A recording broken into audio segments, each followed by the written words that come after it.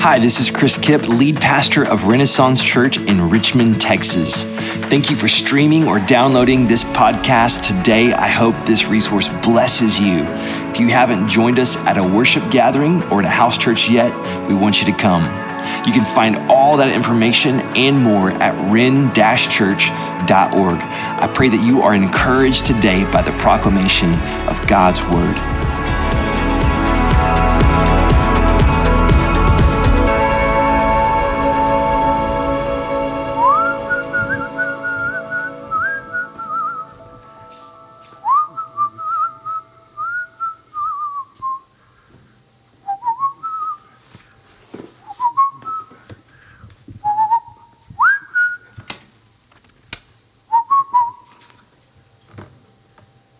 Hello, neighbor.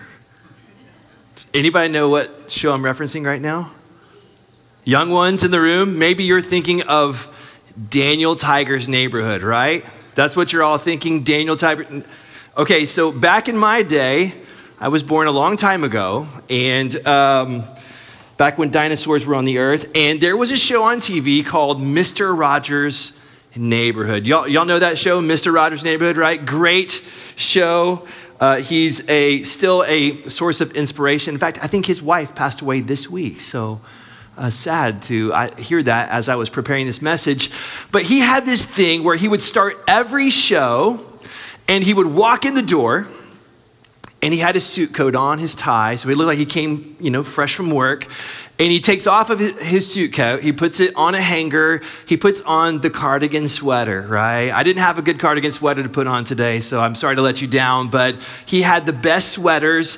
And then he would do this thing where he would take off his work shoes, right? His leather shoes, and he would put on his comfy house shoes, like tennis shoes. And today, I'm gonna do the same thing. And I want you to think about the symbol. Mr. Rogers coming home, and you're in his house. What was it he's trying to communicate to the people watching the show?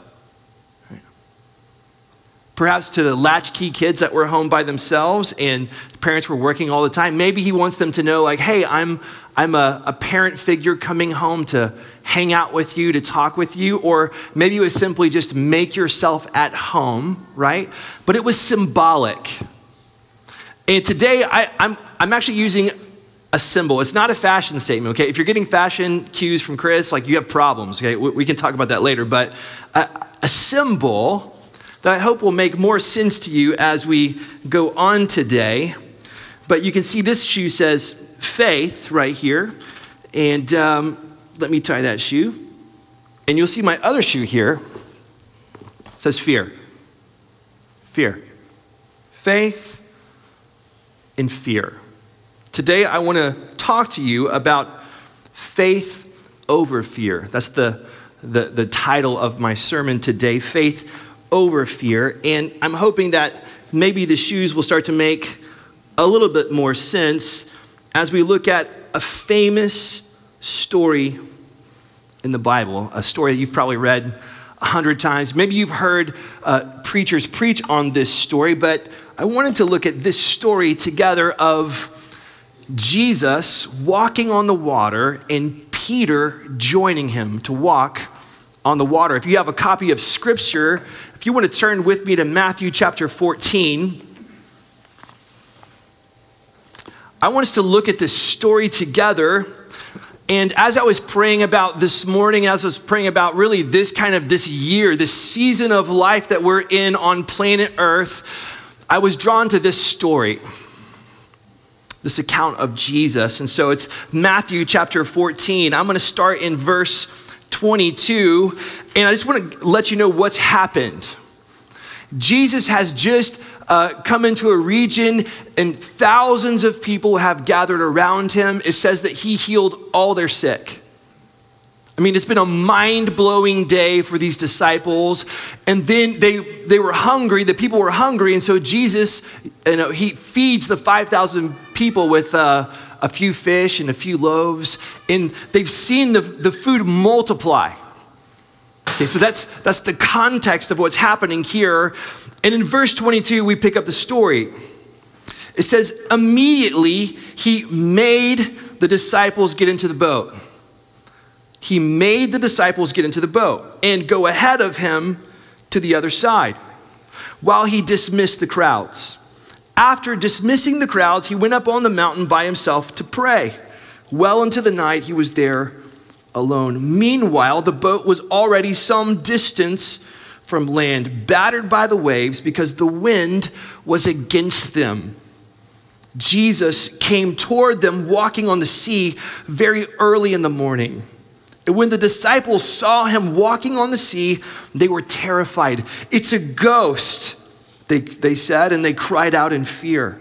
Verse 27, immediately Jesus spoke to them, have courage, it is I, don't be afraid. Verse 28, Lord, if it's you, Peter answered him, command me to come to you on the water. He said, come. And climbing out of the boat, Peter started walking on the water and came toward Jesus. But when he saw the strength of the wind, he was afraid. And beginning to sink, he cried out, Lord, save me. Verse 31, immediately Jesus reached out his hand, caught hold of him and said to him, you of little faith, why did you doubt? When they got into the boat, the wind ceased. Then those in the boat worshiped him and said, truly, you are the Son of God. This is the word of the Lord. So the disciples have a mind-blowing day with Jesus. They've seen incredible miracles. And then he makes them get into the boat. Now that kind of caught me off guard as I was reading the story that Jesus makes them. And as I looked at the original language, it has a sense of force. Like if you've ever, been somewhere that you're not supposed to be and like a security guard is kind of like, okay, you need to leave now. It's like, that's the picture. It's like he's literally guiding them like, okay, you guys need to go now. Like get in the boat and go ahead. Now parents, you probably know how this is when it's bedtime and you're like, mom and dad like need a break and you're like, go to bed, right? You make them lie down. You make them go to bed. It's the same idea, this forcefulness. Jesus makes them get in the boat. But you saw the story, a storm comes. A storm rises. Now, just think with me for a second. Jesus, he throughout the scriptures, he tells them how several of them are going to die. He tells them that the temple is going to be torn down. He tells them what the end times are going to look like. Now, Jesus knows all things. As the Son of God, he can see all things coming. He knows what's going to happen. And he makes them get into the boat. See, the first thing I want us to understand is that sometimes Jesus will lead you into a storm and not around it. And that kind of caught my attention as I was reading the story, that Jesus, he sends them at the moment when there's a storm coming. Why? Jesus leads them into a storm and not around it. Now, imagine how these guys are feeling as you read the story of the boat is battered by the waves in verse 24. The wind was against them and they're distant. They're out in the middle of the sea. It's like it's several stadia away. So it's possibly 3 miles these guys are away from shore. I mean, they're out in the thick of it and the squall comes and the boat is beaten and the winds are howling. And I'm just imagining they're feeling beat up like the boat. They're feeling resisted. They're feeling exhausted. They're feeling fed up. They feel like this is pointless. We're rowing and we're going nowhere. Ever felt that way before? Ever been through a storm of life before? Where you feel beat up, you feel resisted, you feel exhausted, you feel fed up, and you feel like this is pointless. And yet Jesus leads them to that place. They're going exactly where and exactly when Jesus said to go. Now, I don't want you to miss that doing what Jesus says to do is always the best thing. Always the best thing to do. But it's often the hardest thing to do. Right? It's always the best thing, but it's often the hardest thing to do. And you and I, when storms come, we're like, you must be living wrong. It's like the waves are coming and the wind's howling and you feel all those things. And it's like, surely God's not with you. You've gone off the path somewhere. Like you've missed him. You've missed his calling. You've somehow stepped out of what he wanted you to do because it would be easy for you if you were doing what he said to do. But that's not how the story goes. They're doing exactly what Jesus said to do when he said to do it, and it was really, really hard. Now, you've lived long enough to know that not every storm is the result of obeying Jesus, right? I think I've been through some storms that were probably more like I was on the wrong path. There's storms of my sin or other people's sin or just the result of living in a fallen world, right? But not every storm is his doing, but you can trust that he's doing something in every storm. Not every storm is his doing, but he's doing something in every storm. He leads them into it. But then the next part is so miraculous, and I just think that maybe we've heard the story so many times that we're like, oh yeah, Jesus walked on water, whatever. Now, when's the last time you walked on water? Last time I stepped into the water, I didn't walk on it, right? I sank into the water. So this is miraculous, right? In verse 25 and 26, Jesus came toward them walking on the sea very early in the morning. And I love this. When they saw him, they were terrified and they said, it's a ghost. And they cry out in fear. It's literally like Jesus scares the blank out of them. I don't know if you ever had that, right? He just totally scares the blank out of these disciples. My boys, I have 3 boys, and they love, this is almost like a daily occurrence that it's like, hey, guys, time for bed. And they go brush their teeth, and one of them finishes brushing his teeth, and then they go hide behind the door of the bedroom. Because they know, like, any minute now, my brother's coming through here, and it's like, boo, right? So you expect to see your family member every day.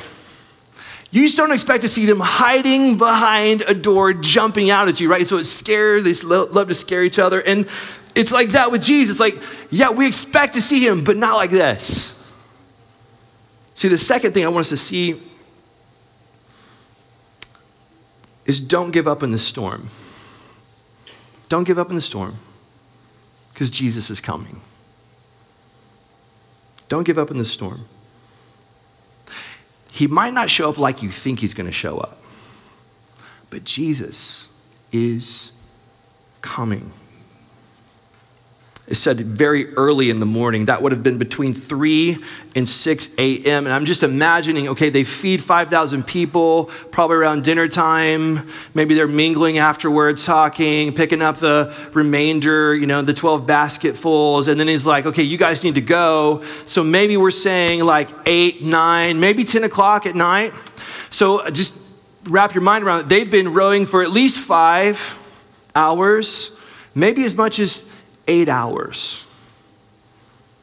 5 to 8 hours. Now, I haven't rowed a boat in a long time, but I'm going to guess that rowing against the wind in the middle of a storm is really, really hard. And yet Jesus, he's waiting. He's praying, spending time with the Lord, spending time with the Father. And he comes very early in the morning. He shows up at unexpected times. And God's timetable and your timetable aren't the same. He's coming. but you don't know when he's coming. Don't give up in the storm because Jesus is coming. And he might come in a way that you don't expect. In fact, it might scare you a little bit when Jesus shows up, right? Can you imagine the adrenaline shock of that? But in verse 27, this is such a crucial moment. I think this is a verse that's so relevant for us today. It's so relevant for any season of life, just as relevant as it was in this moment. Here's what Jesus tells them. Immediately, Jesus spoke to them, "Have courage. It's I. Don't be afraid." Have courage. It is I. Don't be afraid. Now, that have courage literally means be of good courage. Be of good cheer. That's how your translation might actually translate that word. Be of good cheer. It's almost like a joyfulness to be of good courage, to be of good cheer, and to have confidence. Like, have confidence. It's me. Be of good cheer. He says, don't be afraid. And that would be like literally, don't be terrified. Don't be scared away. Don't be seized with alarm. Don't be afraid. It is I, which some scholars believe harks back to Moses when God speaks to him. And Moses says, "Who shall I say sent me?" And he says, "Tell them that I am sent you." Don't be afraid. Have courage. I am. Don't give up in the storm. Jesus is coming. But we get to this word courage, and it's such an important word, and it really has a lot to do with the shoes that I'm wearing today, this idea of courage. Now, I want you to catch this. The third point is that courage isn't the absence of fear, it's faith over fear. Courage isn't the absence of fear, it's faith over fear. If you were to look up in the Webster Dictionary the meaning of courage, it says mental or moral strength to venture, persevere, or withstand danger, fear, or difficulty. So it's this strength that is able to withstand danger, fear, or difficulty. And I found some quotes of some famous people that, these are just great people. And so I thought it was interesting. And the first is John Wayne. I have the middle name of Wayne because my parents love John Wayne. Okay, so this is like this, John Wayne. He's John Wayne. He says, courage is being scared to death and saddling up anyway. That's what he said. I like that. Mark Twain says this: courage is resistance to fear, mastery of fear, not absence of fear. Thank you, Mark. The next one, Nelson Mandela: courage is not the absence of fear, but the triumph over it. The brave man is not he who does not feel afraid, but he who conquers that fear. It's not the absence of fear, it's faith over fear. Now, why am I making such a big deal about that? Well, in the church, there's a lot of talk about freedom from fear. Right? It's like, hey, I got 5 steps for you where you can live without fear. And buy my book at the end. Right? And what happens is you download the sermon about not being afraid anymore, and you buy the book with the 5 steps, and you sing the song, and then you still feel afraid. But now you feel guilty about it because as last you heard, you're not supposed to feel afraid anymore. Because if you really love Jesus, then you don't have the fear anymore. And so we say, be free from fear. You can live a fearless life. And we can quote a verse like, perfect love casts out fear. And we forget the context of that verse is eternal judgment and punishment from God. He's saying, look, you don't have to be afraid of what's going to happen when you stand before him. You can be at peace with God. Perfect love absolutely casts out fear of punishment. But when I look at a story like this, what I see is an interplay of faith and fear. I mean, think about the story. faith is really high. They've seen Jesus do amazing stuff. I mean, they've seen him multiply the fish and the loaves. They've seen lots of people be healed, and they're like, we could do this. Let's take the mountain. Let's take the hill. Like, faith is high. And then they get forced into a boat by Jesus. Thank you, Jesus. Storm comes. It gets really hard. And then a ghost starts walking towards them on the water, and they cry out in fear. Faith to fear. But Peter, he sees, it's like, if it's you, Jesus tells him, it's me. If it's you, there's a little bit of fear in that statement. If it's you, command me to come out onto the water. Well, that's pretty daring faith. Command me to come out on the water. Peter steps out on the water, and it holds him up because Jesus has commanded the water to hold him up. And faith is high. He's walking towards Jesus. He's doing it. And then he looks at the storm. It's like, wow, that wave is huge. And the wind is like really hard. It's like all of a sudden, fear's back. And he begins to sink. Now, that's a key phrase. He began to sink. Now, when I get into the bathtub, I don't begin to sink, I sink. So there's grace in that. He began to sink. And then Jesus gets in the boat, calms the wind, calms the waves, and they worship him. They say, truly, you are the Son of God. Its faith is lifted again. You see, when it comes to following Jesus, we can talk all day long about not being afraid, but it's scary.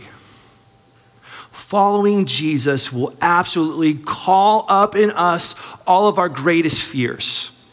We will face them head on, and we'll think, I shouldn't be afraid. We'll have all those thoughts. But what's important, no matter whether it's faith or fear that's behind you or fear that's in front of you, what's important is that faith always takes the next step. That's what's important. It's an alternating movement of faith and fear. Welcome to following Jesus. Most of us, we wait for our fears to ease before we take the step. But I don't think it works that way. We would love a magic wand moment. Oh, Lord, it's gone. Fear's gone. I can finally step out. It doesn't work that way. It takes courage. And it's what Jesus wants to give to you. It's what Jesus wanted to instill in his disciples. Have courage. Because what matters is that you keep stepping with faith. If you're not convinced yet, I think of Paul in 1 Corinthians chapter 2, verse 3. He's in Corinth, and he says, look, I didn't preach with eloquent words of human wisdom. I came knowing nothing except Christ and him crucified. And he says, I came to you in weakness, in fear, in trembling. Meaning what? I was scared to talk to you about Jesus. I was scared to tell you about the gospel. I came in fear and trembling, but Paul did it anyway.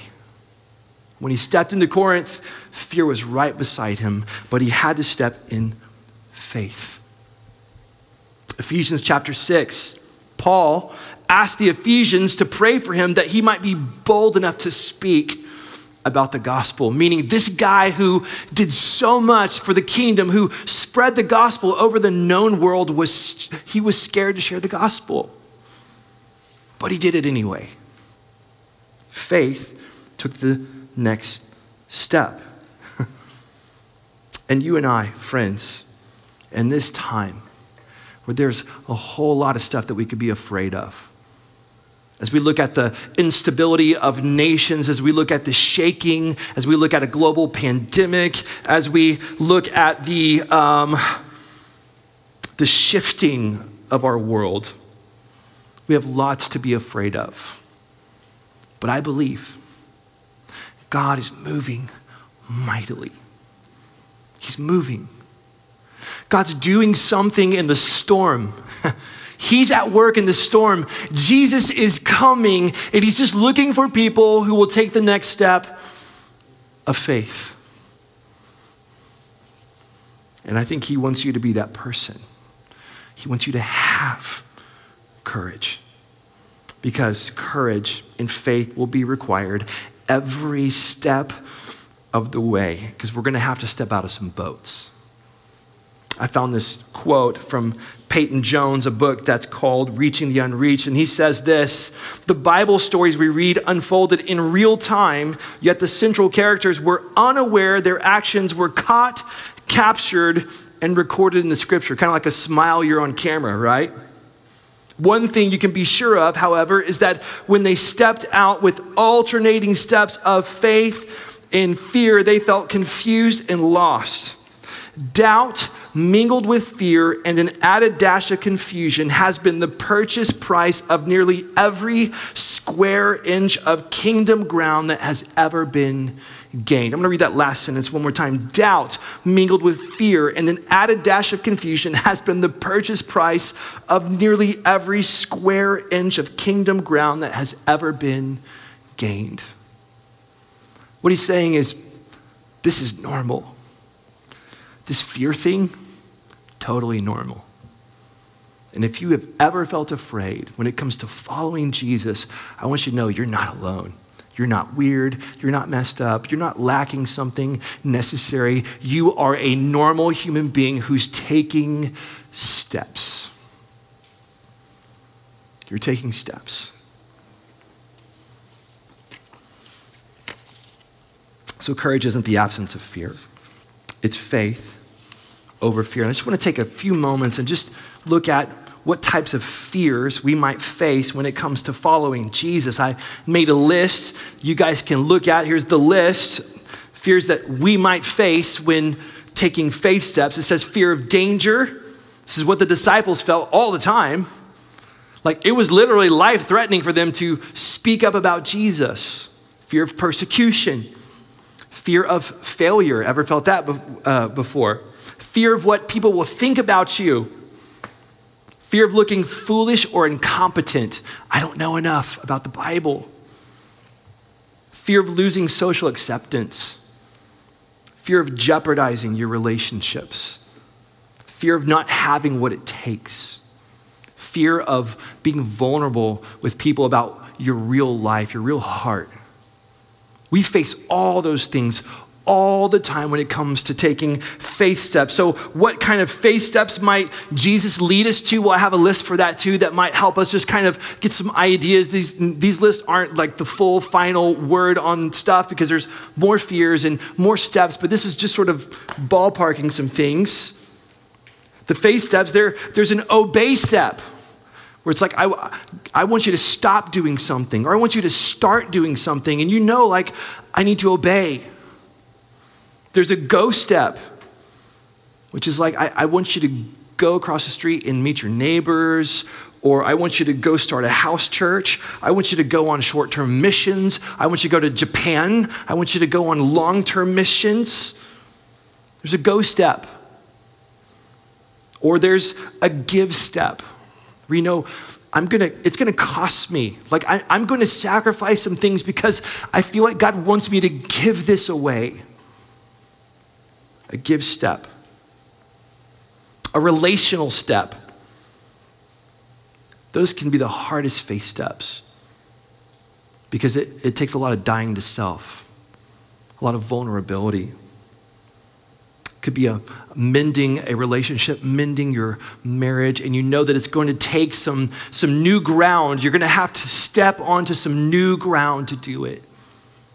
And it's scary.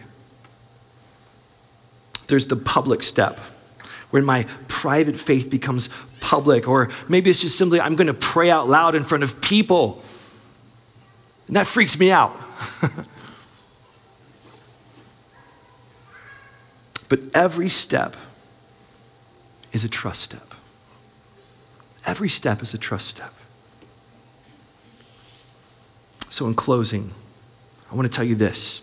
Never forget, Jesus is bigger than any storm. Never forget. Jesus is bigger than any storm. Sometimes as a pastor, I get to hear storm stories. I get to sit down with people and some of you, and I get to talk over coffee or lunch. And my favorite thing to ask is, tell me your story. And what I hear is the twists and turns of life. I wasn't following Jesus at this time, and I made these decisions. It is storm. Sometimes I feel like God was calling me to do something.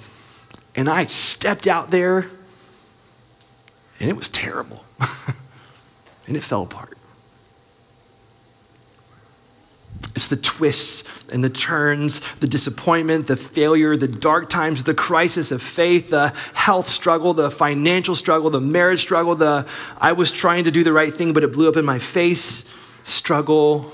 It's the storm stories. And you probably have a storm story. I know I do. And if you do, you're in great company. And if you don't, just wait, okay? Just wait. It's like the weather in Texas. If you don't like how it is right now, just wait. It's going to change. Like, that's how it is in life. Like, there's just stuff that happens. There's storms that come. Just wait. But never forget who the hero of the storm story is. It wasn't Peter. Peter took the step. Peter also had a lot of fear. And Peter began to sink. And when he began to sink, when fear was in the lead, he cries out in faith, Jesus, save me. And the hand reaches down and pulls him out of the water. Jesus is the hero of the storm story. And he asked the question, you have little faith, why did you doubt? Now, what do you think Jesus is wanting to instill in Peter with the question? You have little faith, why did you doubt? The Greek means you who trust too little. You who trust too little. Why did you waver? Why did you lack confidence in me, in Jesus? You see, Peter begins to sink when he believes that the storm is bigger than what Jesus is commanding the water to do. Does that make sense? Whenever his focus moves towards the waves and the wind, it's like he begins to sink, and then he can look back and say, Lord, save me, and Jesus picks him right back up.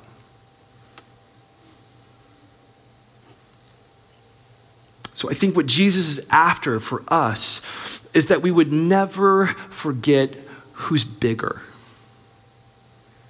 That Jesus is bigger than any storm. So don't let fear have the last step.